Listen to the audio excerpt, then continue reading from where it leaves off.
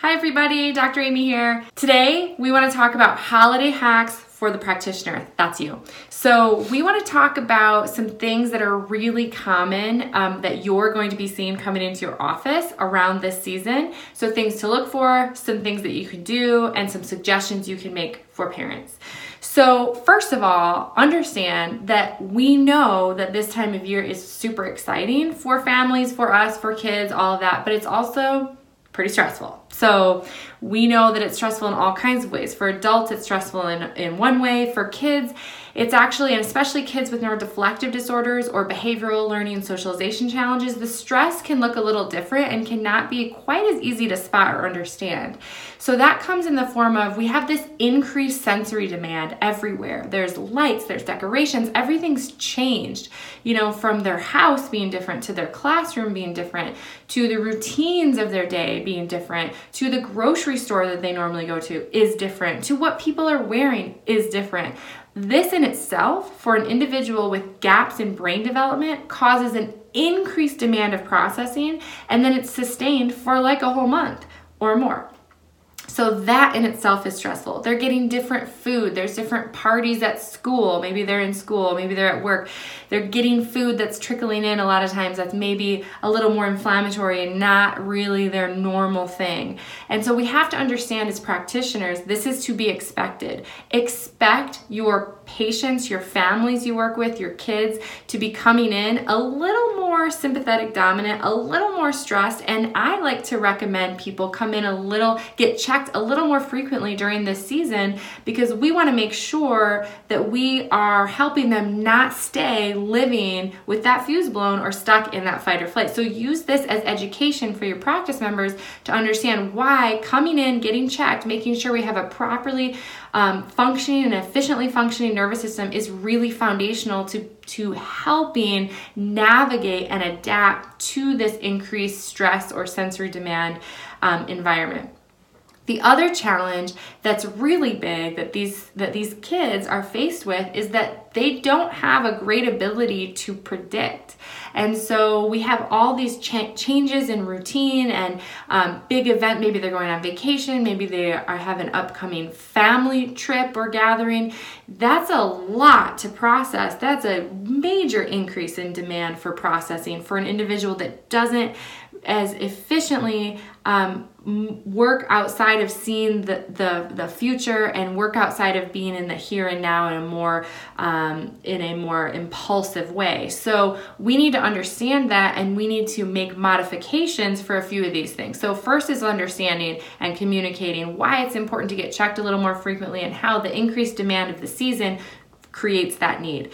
Two, let's think about what we can do in our own office. I know we all love doing a bunch of fun things, decorating the office, wearing ugly Christmas sweaters, this kind of stuff. I want you to really think about and take inventory, take some fresh eyes and look at your office of, hey, have we overdone it? Have we created too much of a sensory rich environment that may not be meeting some of these adults in chronic stress or kids that have gaps in development that struggle with bringing in new and sensory rich information? Maybe that creates more of a deflection or stress for them. So just take some fresh eyes, walk around your office, understand if you need to tone it down or make some changes with that because it may be creating a stress that's not super obvious to you or your staff.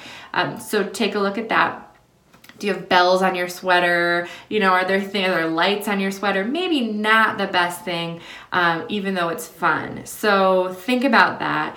And then the third thing I want you to do is I want you to encourage your families that you work with to start making what we call focus stories or visual stories to help with the prediction of the season. So give them this hint, and you can do this as well, and I highly encourage it.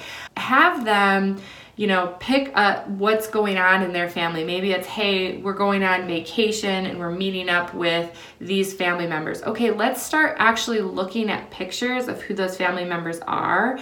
Even if it seems like that's a really primitive or basic thing to do, trust me, giving them the imagery is going to be very helpful for these kids. So have them start by not just talking about who they're gonna see, but giving them the imagery. Show them pictures of the home or the hotel or wherever it is that they're gonna be going on a regular basis to prepare by giving them imagery, giving them some tools to help them predict what's happening. We're gonna fly in a plane. Let's look at the airport pictures. Let's look at the plane. Let's look at who's picking us up from the airport.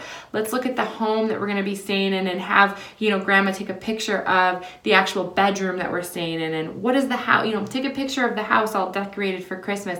Give them as much imagery to facilitate prediction as possible. I'm telling you, it seems basic. It's really helpful for kids and adults that are living in chronic stress or have gaps or deflections in the way that they've moved through brain development. It will help them tremendously. So we're decreasing sensory demand. We're increasing the amount of times that maybe we're checking them and supporting their system to keep them not stuck in a sympathetic dominant place. And we are giving them tools to increase prediction. This will be very helpful to you and very helpful to your practice members, and they will thank you for it later. So have fun with that. Hopefully these tips help you have a better holiday season, decrease the stress, more appropriately meet kids and adults where they are developmentally and what tools they have to process, and everybody can have a better expression of life. Thank you, and we'll see you next year.